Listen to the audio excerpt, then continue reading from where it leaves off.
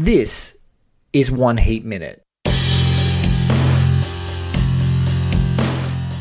Drop of a hat, these guys will rock and roll. What's your name? Wayne Grove. Look like gangbangers, working the local 7-Eleven to you. Robbery, homicides, take you. Give me all you got! Listen, Give me all you got! I do what I do best. I take scores. You do what you do best, trying to stop guys like me. A podcast dedicated to all 170 minutes of Michael Mann's LA crime opus Heat, 1 minute at a time.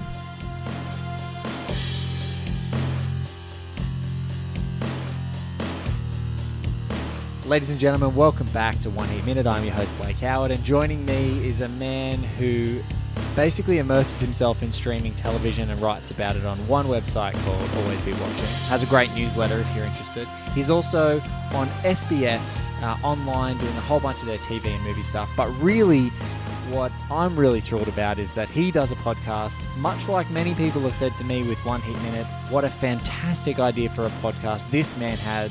His name is Dan Barrett, and he is the host of Batman Land. Welcome, Dan, to One Heat Minute. Thank you, Blake. Now, here's a couple of things. First of all, I wish I could claim credit for Batman Land. It's not the case at all. So I work at SBS as my day job, and there, SBS Viceland, they just got the rights to the old Batman TV show, the 1960s Pure West. And so, they started joking around saying, there should be a Batman podcast. Yes. And this guy, Chris Fagan's just like, let's joke about this, it's going on. But then suddenly a joke became a real life thing, and cut to, 2 weeks later, I'm behind a microphone hosting a Batman podcast about Adam West's Batman. It's a dream come true. It's a dream come true for the listeners as well, because you do much like I do. You've collected a cavalcade of Batman obsessives, both closet and very outward Batman obsessives, together to talk through the bright night, giving him some time to shine again in this world that's all Christian Bale and Ben Affleck'd out with Batman. Oh, look, absolutely. And the other thing as well, which is just the ability to parlay my passions into doing podcasts at SBS. I've somehow managed to have launched a second podcast. Holy shit. Which by the time this publishes, I don't know what week we'll be into, so I might be halfway through the run. But I'm doing a podcast about The Good Fight, which is The Good Wife spin-off. I know The Good Fight. I'm obsessed with The Good Wife and now The Good Fight. My wife's obsessed with The Good Wife, so yeah, she'll be a subscriber for sure. I haven't seen The Good Fight yet, because I think we're waiting to binge it. Yeah, you should do. So there's 10 episodes of The Good Fight already. Yes. And as we're recording this, it comes back to SBS next week. Fantastic. Yeah, so in theory, the podcast will be up and running. And the only reason it won't be running at that point is because something's happened with management. But I'm sure it'll all be okay, and the podcast probably exists. But I was thinking about this on the car ride over.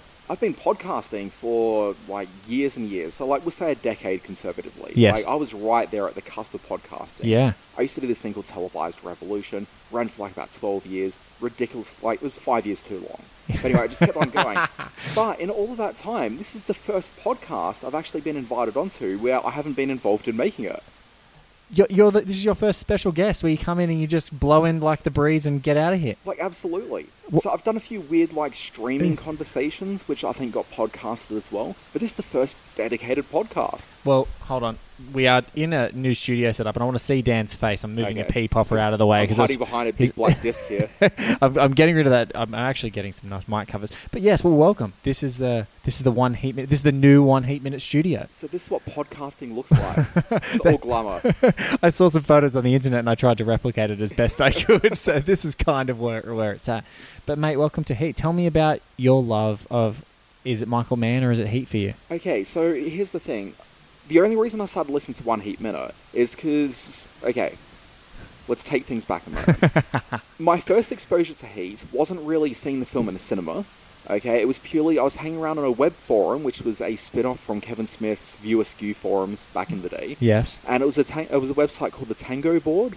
I don't even know where the name came from. But it was just a bunch of dudes aged somewhere between 16 to 35, all talking about, the cool movies and TV shows of the time. And Heat obviously was a hot topic of conversation. Of course. But I hadn't seen it, so I kind of ignored the conversation, but I knew that it was certainly something worth checking out.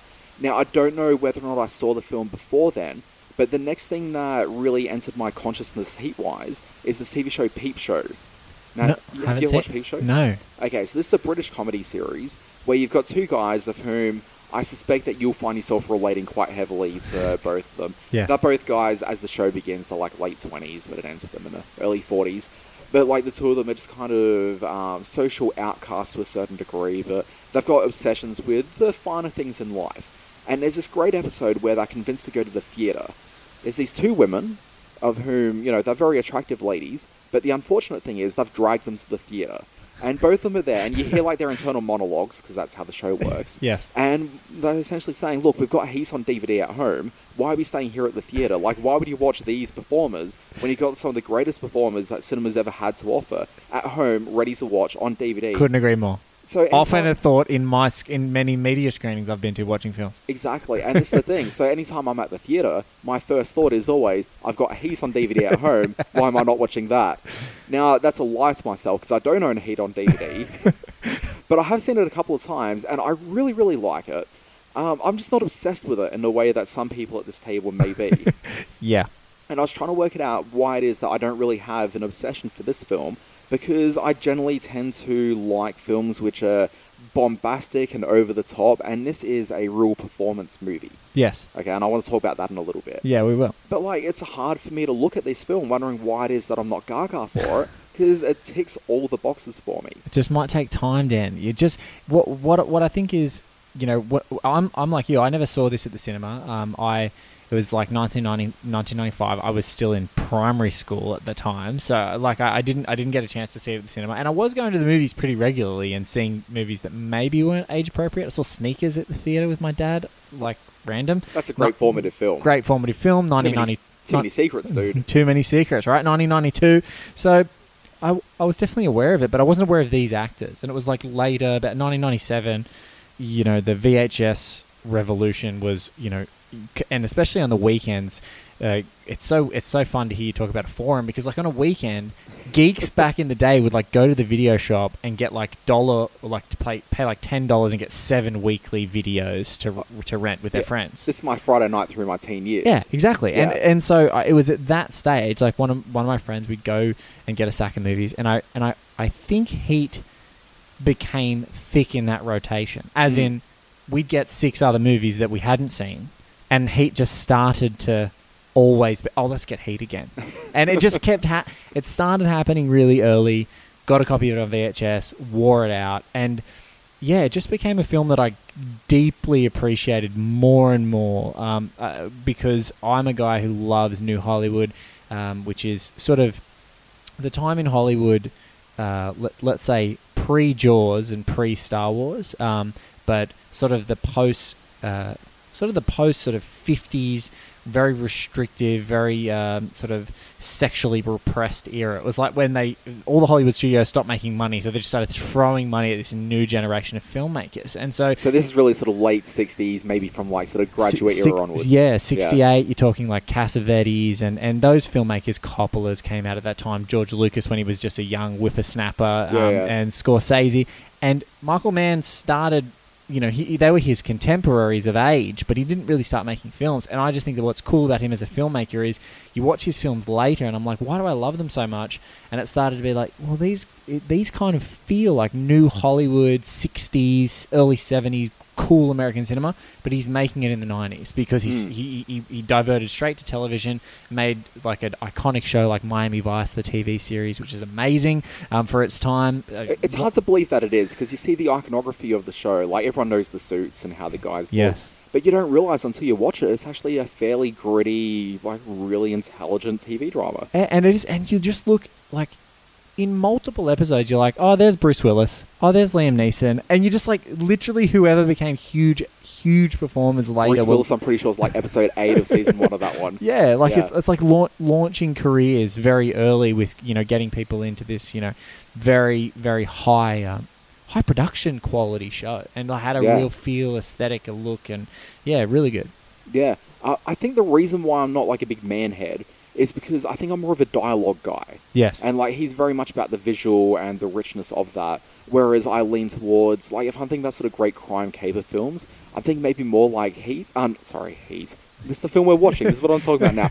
Heist. So I'm thinking about, what's the name of the director? David Mamet. Yeah. Like David Mamet, he's the bee's knees. I've seen so many Mamet films. because it's all dialogue. Yeah, he loves it. Yeah, and really, if you look at the archetypes, they're not that far removed from what you're seeing in a man film. No, and they're operating in the same level. But it's funny that you say that, though, because I learned recently on an episode that you guys would have heard, fairly recently, from Craig Matheson, who had an original draft of the Man script while it was still untitled. It wasn't called Heat, and it was more dialogue. And this is of the TV movie that it was originally filmed. No, from, this is the theatrical script that he was pitching that was going into production. That at that stage didn't have a title, and it was more wordy. And so I think even these performers helped strip some of that out. And so I think that's a real talent for Man to as obsessive as you hear he is able to have a script and then go in with performers and let them make it themselves and just keep stripping it back and making it all about what they're conveying and not what they're saying. But it's a great. I don't think there's a problem with watching a lovely Mammoth film and watching them chin wag the whole way through it. but I don't know. There's just something that just hits me on every level of this movie. Yeah, I mean, you go with what connects. And I mean, I'm thinking about, it's interesting thing about this is a dialogue-heavy film, because you think about Pacino and De Niro, neither of their careers are really known as being talkative guys. No. I mean, there's some roles where they're supposed to be a talkative guy. So, yes. I mean, yeah. De Niro has his Travis Bickles, and Pacino has his A Dog Day Afternoons in there. So but they're not really, it's not quite chatty. the same. No, It's not chatty. Mammoth. They're not, No. It's not clever turns of phrase, it's just lots of talking. Yes. Well, Dan, you've broken a record. This is the first 14-ish minutes of this episode, and we haven't even talked about this minute that we're going to talk about. Okay, let's do the minute. Guys, Dan and I are going to watch it, and you guys are going to listen to it, and we're going to come back and talk about it. Oh my God. You like it? Look at one. It's really good. Did you know? So beautiful. You are insane.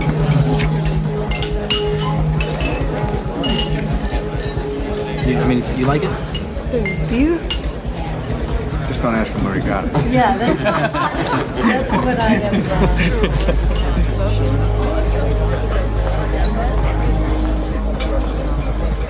What do you want to be when you grow up, honey? I don't know. She doesn't know, just like me. I don't know either.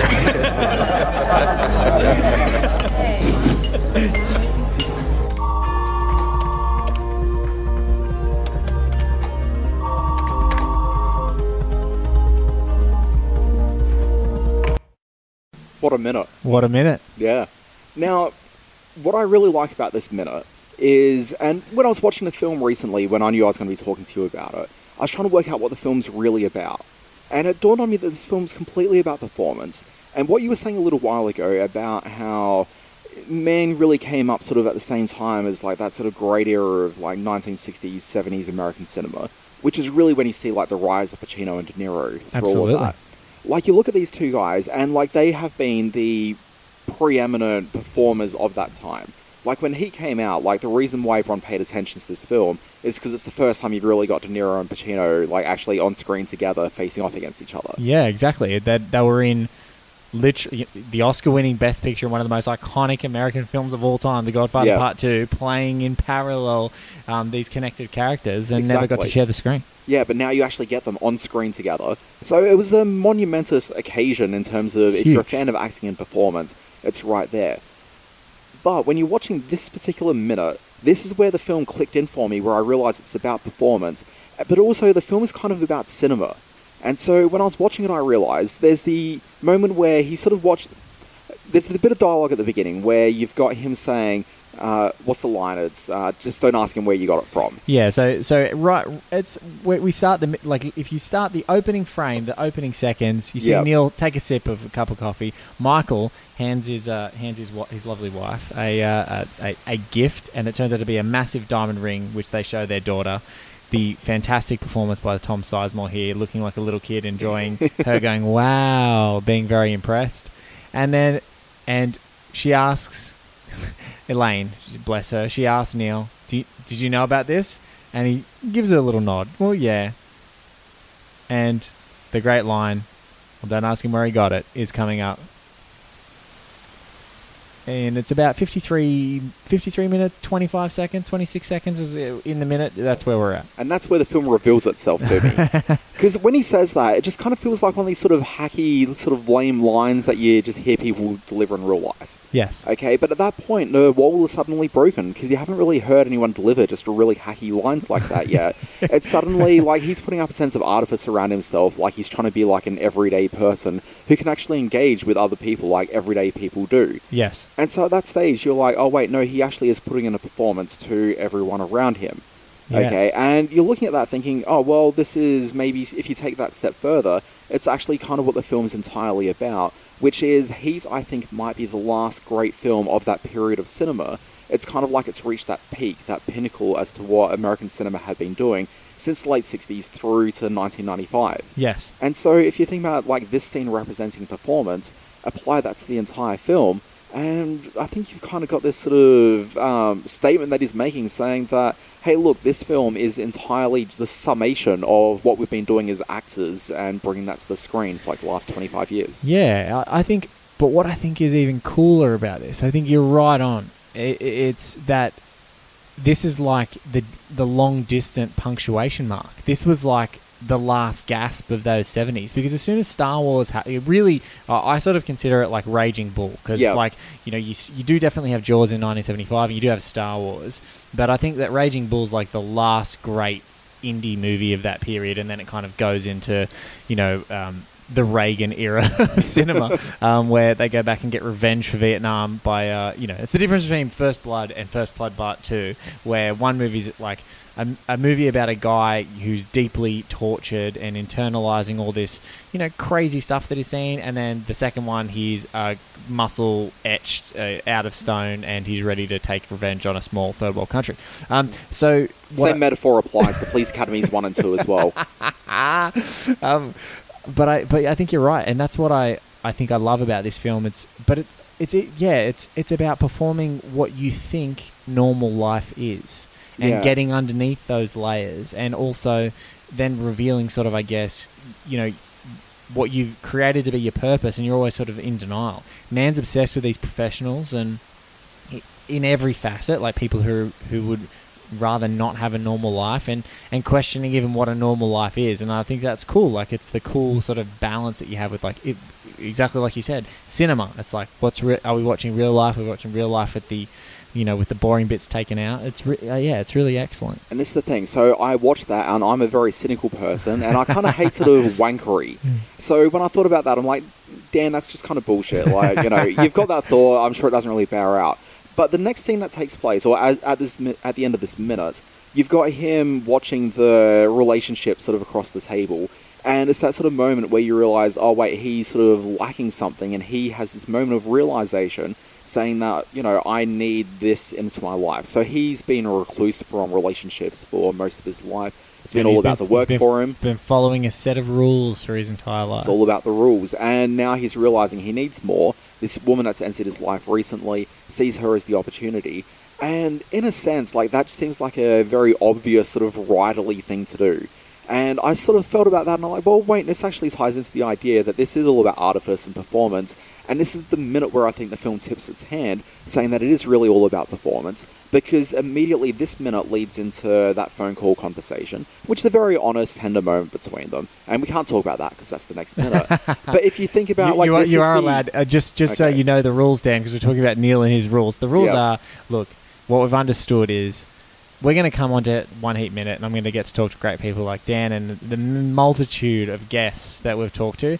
It's impossible to stay in your minute. Sometimes you do have to talk about what happens around it, so it's okay to stretch a little bit. Okay, well, I want to talk about this being the foundational minute in terms of performance. So you've got this minute, which leads into the phone call, which is the next minute. But I think it's about 1 or 2 minutes after that, where you see the rooftop where Pacino and his men are watching on. And suddenly, like, that's that other layer of performance. Yes. Where we're seeing this dinner take place, where there's a level of performance taking place within the dinner, where you've got De Niro trying to be, you know, a real person. He's acting there.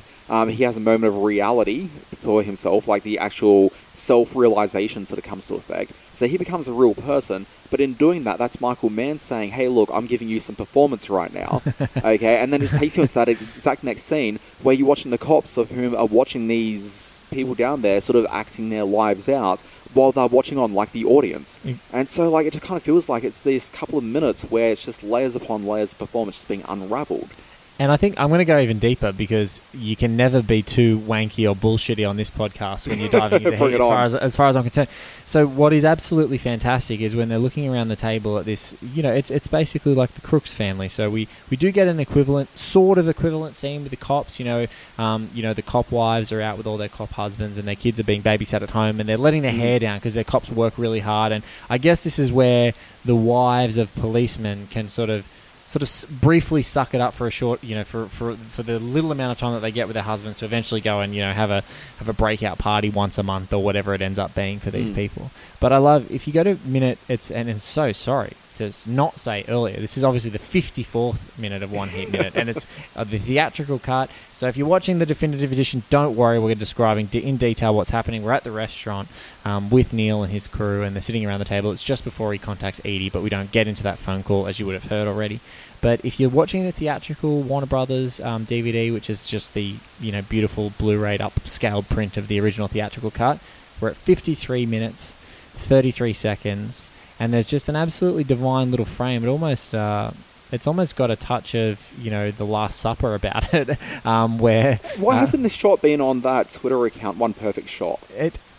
Look, most of this movie you'll find, Dan. Dante Spinotti did 2 movies in 3 years. He did Heat, the Italian cinematographer who worked with Michael Mann very, very, very often, and he did LA Confidential. And I would argue, that those 2 movies, the One Perfect Shot Twitter guy would need to screenshot half the goddamn movie for both of those because they're absolutely both just stunning properties. Yeah, now, we were talking earlier about De Niro and Pacino, and yes, honestly, I don't think they've really been better since this film. No, I think this is the pinnacle. This is the end. And this is the end of American cinema. Yes. Like, as it stood. Yeah. I mean, admittedly, a lot of the Mamet films that I love come a few years after this, but let's just call this the end of American cinema for the purpose of this podcast. But let's go to this frame, Dan, before you jump in. Briefly, I just wanted to say, it's interesting Val Kilmer, who's in this frame as well. Yes. This is the last time he was probably really actually good as well. I mean, I would argue myself here and say that... Spartan? Oh, God, Spartan. Sorry, another David Mamet film. Another David Mamet film. He is amazing in that film. I don't think it's a great movie, though. No, I don't. So I'll argue that it's not a great movie, and that, this could possibly be the last great one. But there's also the film by Shane Black, which I'm Kiss Kiss Bang Bang. Kiss Kiss Bang Bang, and he's pretty amazing in that film. He's amazing in that film. But he was on that streak of, he was the hot guy in cinema at the time. Big time. But he's literally stepped off the set of Batman forever to do this movie. But he was held up. Yeah, after this, though, he's just kind of he's in The Saints, and, as far as I'm concerned, it just falls off the cliff after here. Yeah, I think what Michael Mann gets, what Oliver Stone got, and what I think some of the very best Kilmer performances get is, don't try and make this guy polish. No. I think he needs to have some grit and some dirt, and that's what I love about Chris Shihelis. Chris is not a great guy, but Kilmer's natural charisma, striking good looks, give him something that's really super engaging, even though he's not necessarily the nicest guy. And he's also, you only have to look at what his physical performance in this movie, especially carrying a freaking automatic weapon, is he's an obsessive. He's clearly a guy who can get obsessed with a role to the point of perfectionism. And so I think you look at all of his best roles, they all do that. And he's also quite self-aware. What's later on, what's so great in Kiss Kiss Bang Bang and Gay Perry is that he kind of knows that he's kind of a bit portly, he's hanging out in LA, he knows he can't be that masculine dude, so it's cool to kind of flip that on its head, and it's that he does have that self-awareness as well. But at this time, he felt like he was Jim Morrison in The Doors. He was unstoppable at this time. Well, he was also the only textured thing about Batman Forever. Yeah, he's the only thing that's even remotely salvageable in that. Sorry, but this perfect shot that we've got on the screen. Yeah, so it does proceed. It's only minutes after we've seen Ashley Judd, Charlene Shihelis, face off with Neil after him catching her with Alan Marciano, who's played by Hank Azaria. And so he's saying clean up and go home. And in this frame, he looks there, and if Ashley Judd isn't just a picture of Georgian perfection, I don't know what it is. She's absolutely stunning. She is a force in this. But right now, she's that beautiful trophy Southern wife, and you've got this absolutely gorgeous Val Kilmer, sort of lovingly whispering something knowingly into her ear, and she's very calm. And I think that's another layer of this, is that, and this is what I love about Heat is that I've now watched it. I was talking to Dan just before we hit record, conservatively 200 times. And I still float between whether Neil is in denial, like about his real life or what the purpose of Edie is, or whether it's genuine. So right now, he's staring around this table, and when he goes to Michael and Elaine, it's lovely, and he goes to Trejo and his partner, it's quite lovely, and Michael and Elaine's little daughter's there, and it's very beautiful. But he gets to Chris and Charlene, and in my head, when he sees this perfect frame, it's a lie. Like, it's a lie, because he knows what he had to do to orchestrate this frame. Like, she's ready to walk out, and he's looking at it, and he's going, this is what I need. So for me, conversely, completely, when I look at this moment, this is the moment that makes me question about, is Edie really his Fiji, or is he in complete denial about who he is? And when he gets up and makes this phone conversation, until it's like, I don't even know if he's lying to himself in this moment. I feel like he was never going to call her again. And in this moment, the lie of this happy crew was sold enough to him that he thought that that's what he needed. Oh, absolutely. And so that's what I love about, like, and there are some times where I go, no, Edie's the right choice, and Edie is genuinely what he thought he needed, and she was the complimenting him, and she was the heart, and she was something that was going to give him an anchor point to, like, reality. But then I see this frame that he's orchestrated, and you can even see him in the left of the frame. Like, he's like the artist who's orchestrated this fake pretty picture. And there we are. But I mean, even him, like the act of him calling her, because he's a man of whom he's been sticking to the rules. Yes. The most obvious trite thing that any writer can do is make your character break the rules. Make the character break the rules just before, like, the final, the final act. Okay, Yes. It's kind of like that whole thing of, got 1 day till retirement. You know that guy's not making it through the day. Okay, we know that there's a guy who made it through 4 movies. But yep. And a TV series and a TV series. Yeah, but I mean, it's just this thing of... Sorry, can we just pause? I did never believe we'd talk about the Lethal Weapon TV series on the 1 Minute podcast, but I want to tell you, it is a guilty pleasure. It is really bad, and I know it's bad, Dan. I really do. I'd really like to come to the party on this. I just can't do it. There is nothing about that show that I find in any way redeeming. Except it does have Ted Chaw from Mad Men in it. It does. Which I'm almost willing to give the show a pass entirely for that casting. So close to doing it. Back to Heat, anyway, for the love of God. Back to Heat. Okay, because it is the most obvious thing you can do. Yeah. Like, again, that just speaks to the idea that this scene, this minute, is really just about giving away the hand to saying, you know what? This is all about performance, and even to the point where I'm going to be incredibly obvious as a filmmaker and do the one just basic bottom rate thing that I probably can do as a writer-director. And I think what's cool about it is, you're totally right. Like, the maneuver to have a guy who's so obsessed with the rules, and Macaulay clearly is, and he spells them out in many occasions during the film. But what's cool is the way that he privately breaks them. And I think it's good here because it's a very deft move in the writing to go, not only are we going to have him break the rules, we're going to have him break them really early and not tell anyone, so that it starts to jeopardize what you're actually thinking that he's going to do for the rest of the movie, because he has kind of quietly broken these rules. You've seen him explain it to Chris. You see him later in the dynamic scene with Vincent across the coffee table, is that he breaks the rules. Like, he's willing to bend and break the rules for himself, but it's that he's still got this, he's still got this facade of the discipline, and you just don't know whether the mantra that he keeps saying of discipline, discipline, discipline, whether he is going to legitimately, when he feels that heat around the corner, make a run for it. Now, have you talked much about Ashley Judd on the podcast yet? Have talked many times about Ashley Judd, but would definitely want to talk more about Ashley Judd. Okay, well, I just want to sort of clarify. I'm not a Judd head. Mm-hmm. Okay, I'm not completely across her filmography. Yes. But I can only think of really 2 great films that I think she's been in. Mm-hmm. And both times she's attached to complete dirtbag characters. Yes. So you've got this film where, with the dirtbag, but then also a little film called Con Air. She's in that, isn't she? No. No, who am I thinking of? Can we do an edit here? How embarrassing. I've mixed up my Hollywood stylist. Yeah, I think it's like, it was one of those singers. Who was that singer? Leanne Rimes or something No, like it's that? not Leanne Rimes. I don't know who it was. I don't know. I think Leanne Rimes may have contributed to the soundtrack. This is what I'm happy to say. You will never hear me know any facts about Con Air. Con Air is terrible. Look, Con Air is terrible. But let me just defend Con Air for a moment. Dad, just to divert the conversation, as you said, Dan, there is no redeeming features about Con Air. And not even John Malkovich, nor Steve Buscemi, nor Nicky Cage, nor John Cusack can say that movie. There is going to be a moment in your life where you're sitting on the couch and Con Air somehow comes on. You're at a gathering of friends, and then Con Air just comes on Channel 7 late at night.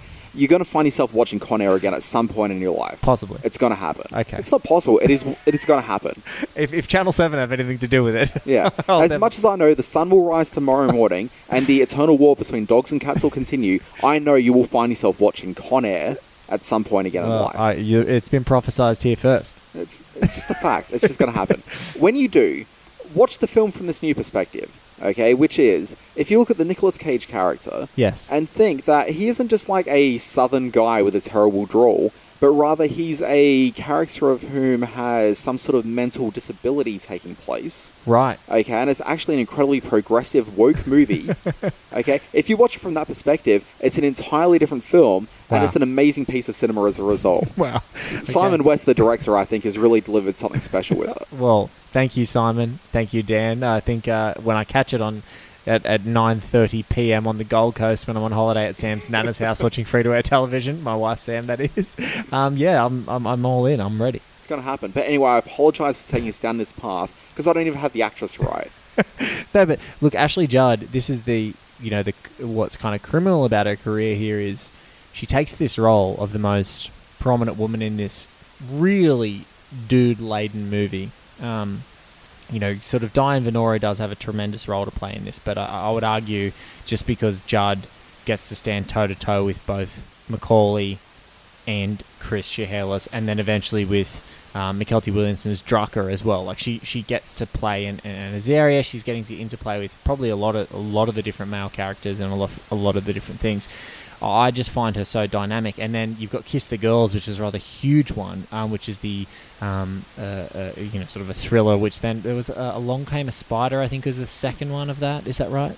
Yeah, I think that's right. Something like that. But she sort of she ascended super quick and was like a superstar for 10 minutes and then disappeared off the face of the earth. And now in 2018 we start to find out the extent of what happened, which is she got on the bad side of Harvey Weinstein and he blacklisted her and she got sort of relegated to terrible roles from then, which is just criminal. Yeah, just establishing it was Monica Potter.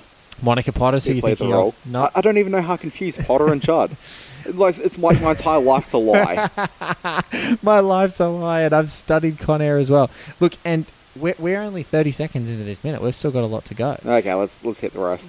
So there's what's great is that, and you see Neil take the beats. He's taking it all in.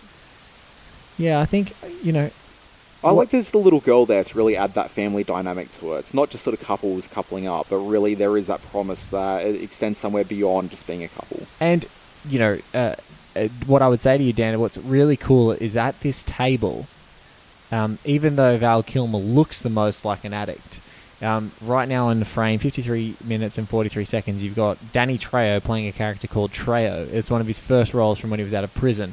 And you have Robert De Niro and Danny Trejo, both men were Tom Sizemore's, oh my God, what are they called? Sponsors for his heroin and meth addiction. Really? Knowing him from his? Yeah, so, I think Sizemore and De Niro knew each other before, and then it was late, throughout his addiction, later on, Trejo became his sponsor because they were, from their relationship in Heat. So the lovely Oscar Hillstrom, who was on the show, gave us that little tidbit. But I think that there's that real familial quality, and I think that's one of the great things about, I think, the Sizemore and the De Niro relationship here is Sizemore looks at De Niro in a very admirable, like it's like a father-son sort of thing. He's really admires him, and he wants Neil to tell him what to do, and he's benefiting, he's reaping the benefits of like listening to Neil's mantras and listening to that discipline, and he's sort of being able to skate through with a family and have those things, but the discipline that they've kept has sort of kept him on the straight and narrow. Is this the only film where Danny Trejo laughs? Because within this minute, we just throw him laughing with his lady at the table.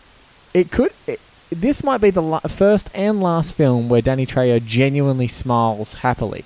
So it's 53 minutes, 46 seconds. Danny Trejo. It's unbridled joy on his face. Look at that. He is actually happy. He's just out of prison. Yeah. He's just out of prison. Now, at this very moment in time, I'm kicking myself because a couple of months ago I was in LA and I was walking along and I came across this bar. It was like a sort of Mexican cantina sort of an establishment. Yes. Obviously not real. It was all, artifice, much like in the scene. It was Danny Trejo's bar. Like, he owns a bar. And I want to say it's called Danny Trejo's, or it could be called Machete's. I can't quite remember. Okay. Off the We top of can my head. Google. I've got a photo in my phone right now. I can dig it out. But I'm kicking myself that I didn't go in there because I'd probably have tales to tell about, the world that he's constructed for himself through his bar. Look, Danny Trejo is a great dude. Like, he's a guy who will just randomly pop up on a podcast you never thought he'd appear on. He's opening restaurants. He's still involved in helping people who are struggling with lives of crime and stuff like that. He's a really cool dude. Was he also in Con Air? Don't remember. I feel like he may have been. Look, I know these are the random facts that I know about this film have all but helped me abandon movies like Con Air out of my head. Okay, I'm going to quietly just sort of Google this while we're chatting. So yeah, look, I really like this minute, and I love what you said about how they're all putting on a happy family performance. It's not Danny Trejo. I'm confusing it with Monica Potter. What was Monica Potter's bar called in LA? I want to know. Was it called Bunny Back in the Box? Broken Dreams. Broken Dreams. Ouch. Sorry, Potter. I actually really like Monica Potter. She was quite good in Boston Legal, which was one of the spin-offs from The Practice. The Lesser. See, what happened to David E. Kelly? That's another podcast. David E. Kelly's had a bonanza year and a half. Yeah, so he went down the hill and did Wonder Woman pilot and then came back with Big Little Lies, right? Yeah, I mean, also, don't forget all this time that he's married to Michelle Pfeiffer. So you can't necessarily... What? Yeah. This is the thing. Okay, so you're winning, David E. Kelly. At no point has he ever had a down moment in his life. Okay. But in the last year or so, he's done Big Little Lies. Yeah. And also he had this show on Amazon starring Billy Bob Thornton. Oh, gosh, I can't think of the name of it right now. It's this really interesting, throwback courtroom drama. It's a lot of fun. If you've got an Amazon Prime subscription... I do. Check it out. It is called... You can do some Googling in a second. You can look it up yourself. We don't have all the answers, people. You guys have got Google right there. Come on. Question. Yes, sir. We talked about, we're looking around the table. Do any people sitting around this table have a better or more iconic performance in their resume? I mean, Danny Trejo's got some pretty iconic performances later on. Machete? Well, come on, that's his iconic performance. That's I don't think it's his best performance. No. Yeah. I mean, he's been in better Rodriguez films. Yes, he certainly has. Desperado, for one. Desperado. In fact, you know what? We were talking before we started. You said how many times you'd seen this film. Yes. I was trying to think of a film that I would have seen anywhere near as much as this thing. I was thinking Point Break, but Desperado may actually be the film for me. Desperado, yeah.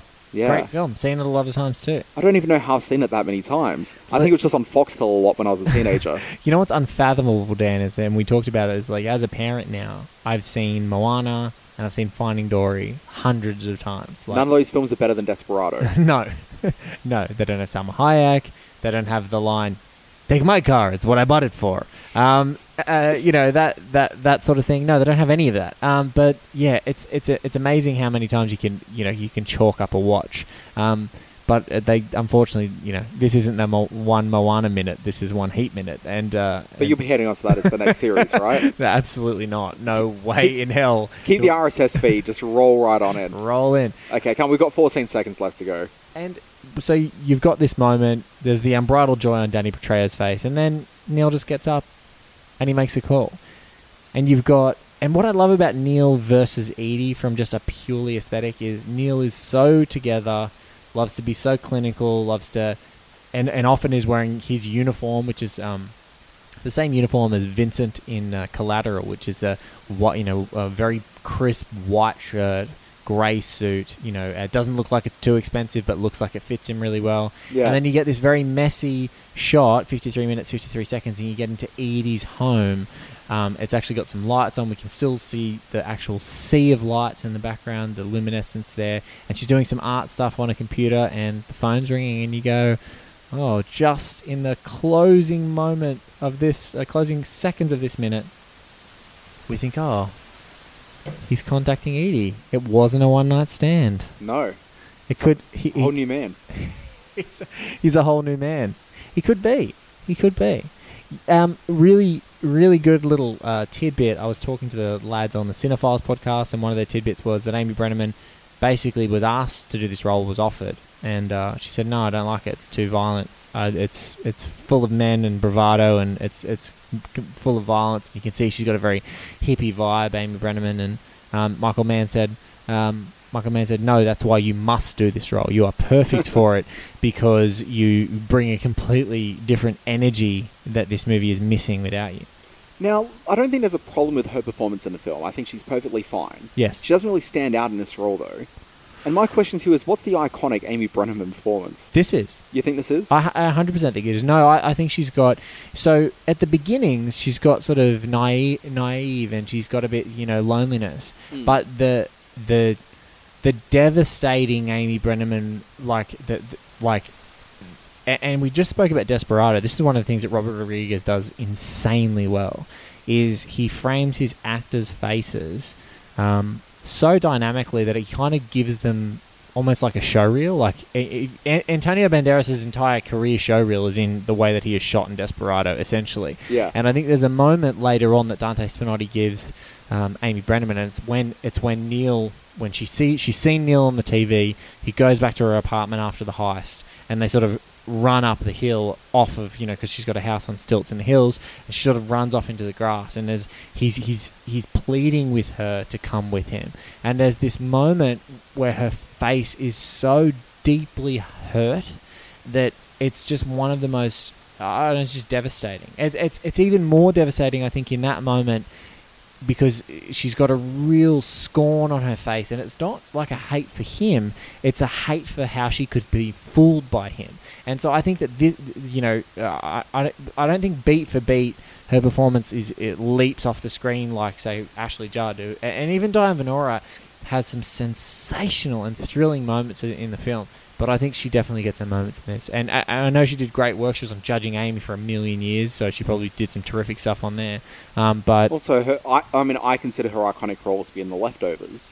And while her role, I don't think, is great on The Leftovers, and it's one of the weakest characters within the ensemble, she's pretty amazing at it. Yeah, so she has some moments in Heat as far as cinematic work that I think everyone has amazing moments in this film, though, as a performer, but she's just great. Her face on that hill, she dwarfs De Niro in that scene. Like, they're actually sharing the frame, and she just dwarfs him. And I think, she's great. But you're right, it's about energy. She's a completely different wavelength to what we're about to see. She's the nice little holiday. Yeah. She's the literal holiday in this movie. Now, you mentioned the house on the stilts. Yes. And I feel now that we've reached the end of the minute, that this is probably the appropriate time to pose this question to you. What do you think is the iconic house on a stilts moment from LA? Is it this film or Lethal Weapon 2? It's Lethal Weapon 2. Yeah, I think so as well. Yeah, definitely. Yeah. And again, those movies, Lethal Weapons, they're movies. We're talking about movies that we've been obsessed with. Those movies I can watch any and all the time. I'm going to have to do that Lethal Weapon 2 minute. Lethal Weapon. That podcast is happening. Lethal Minute. Lethal Minute 2. It'll allow me to break out my impersonation of the South African impersonation towards the end. You blick. But sir, you're black. Yeah, no, I'm in. Okay. We might be co-hosting that one together. But look, Dan, thank you so much for coming on to an episode of One Heat Minute. I really appreciate it. And I'm so glad that I got to be the first guy that invited you on a podcast. Yeah, I can't believe it's like, how does this even happen? I get a feeling like Dan is going to start texting people going, hey, I invited you onto my 12 podcasts I've had. Where was my invite to your podcast? Well, the other thing as well, and this is the weird thing about this week, and when people hear it, it's going to be a weird, disjointed thing. This is the first podcast I've been invited on to, or the first podcast that I've done. Yes. But I'm actually invited on to do another podcast, which is this coming Sunday. So, Wow. I mean, in this week alone, I'm on 4 different podcasts, but 2 of them are mine, so it doesn't quite count. Well, guys, Dan But is... you are my first, and Oh. it'll be very special as a result. I'll remember it forever, Blake. Oh, thank you, Dan. Well, look, you're the first in the new Heat 1 Heat Minute studio setup, which is pretty fun to have this. Guys, thank you so much for listening. You can find Dan, the best place is Twitter, right, to probably jump off, or is it always be watching? Where's best? If you want to find me, Twitter, at the Dan Barrett. You can find all my gear there. I'll be promoting all my stupid podcasts and ridiculous things. But if you're a TV person, Yes. subscribe to the Always Be Watching newsletter. Comes out 3 times a week. Twice a week, it's just sort of interesting articles about TV things, like screen culture more than just TV. So it's like online things, virtual reality. I sort of cover a lot of things. It's anything storytelling related from a screen perspective. But then on Fridays, going into Saturday morning, you'll find an email turn up which gives you a list of all the TV shows that have debuted that week, and with a little link of where you can go and watch them. I really like the Friday one. I love Yeah. the Friday one. I'm a member of Always Be Watching, and you've pointed me onto some good stuff, so thank you very much, sir. Always Be Watching is good. That's a great one to sign up for, Dan. And, of course, listen to Batman Land. And, Yeah. of course, The Good Fight. What is The it? Good Fight Club. The Good Fight Club. Yeah. Nice. Love that. Very good. Puntastic name. Guys, thank you so much for listening. I've been Blake Howard. You can find me on the Twitters at Blakey'sBatman. But if you want to know anything about One Heat Minute, it's oneheatminute.com. You can email us at mail@oneheatminute.com, and just flick us any tidbits. Hit me up on Twitter if you know that there are some essential people I'm going to be talking to. I've got some awesome guests that you would have heard before and after Dan. And thank you so much for subscribing and rating and reviewing One Heat Minute. This is the funnest podcast of the many podcasts that I've ever done, but this is my absolute funnest thing that I do. So thank you so much as well, and we'll catch you next time.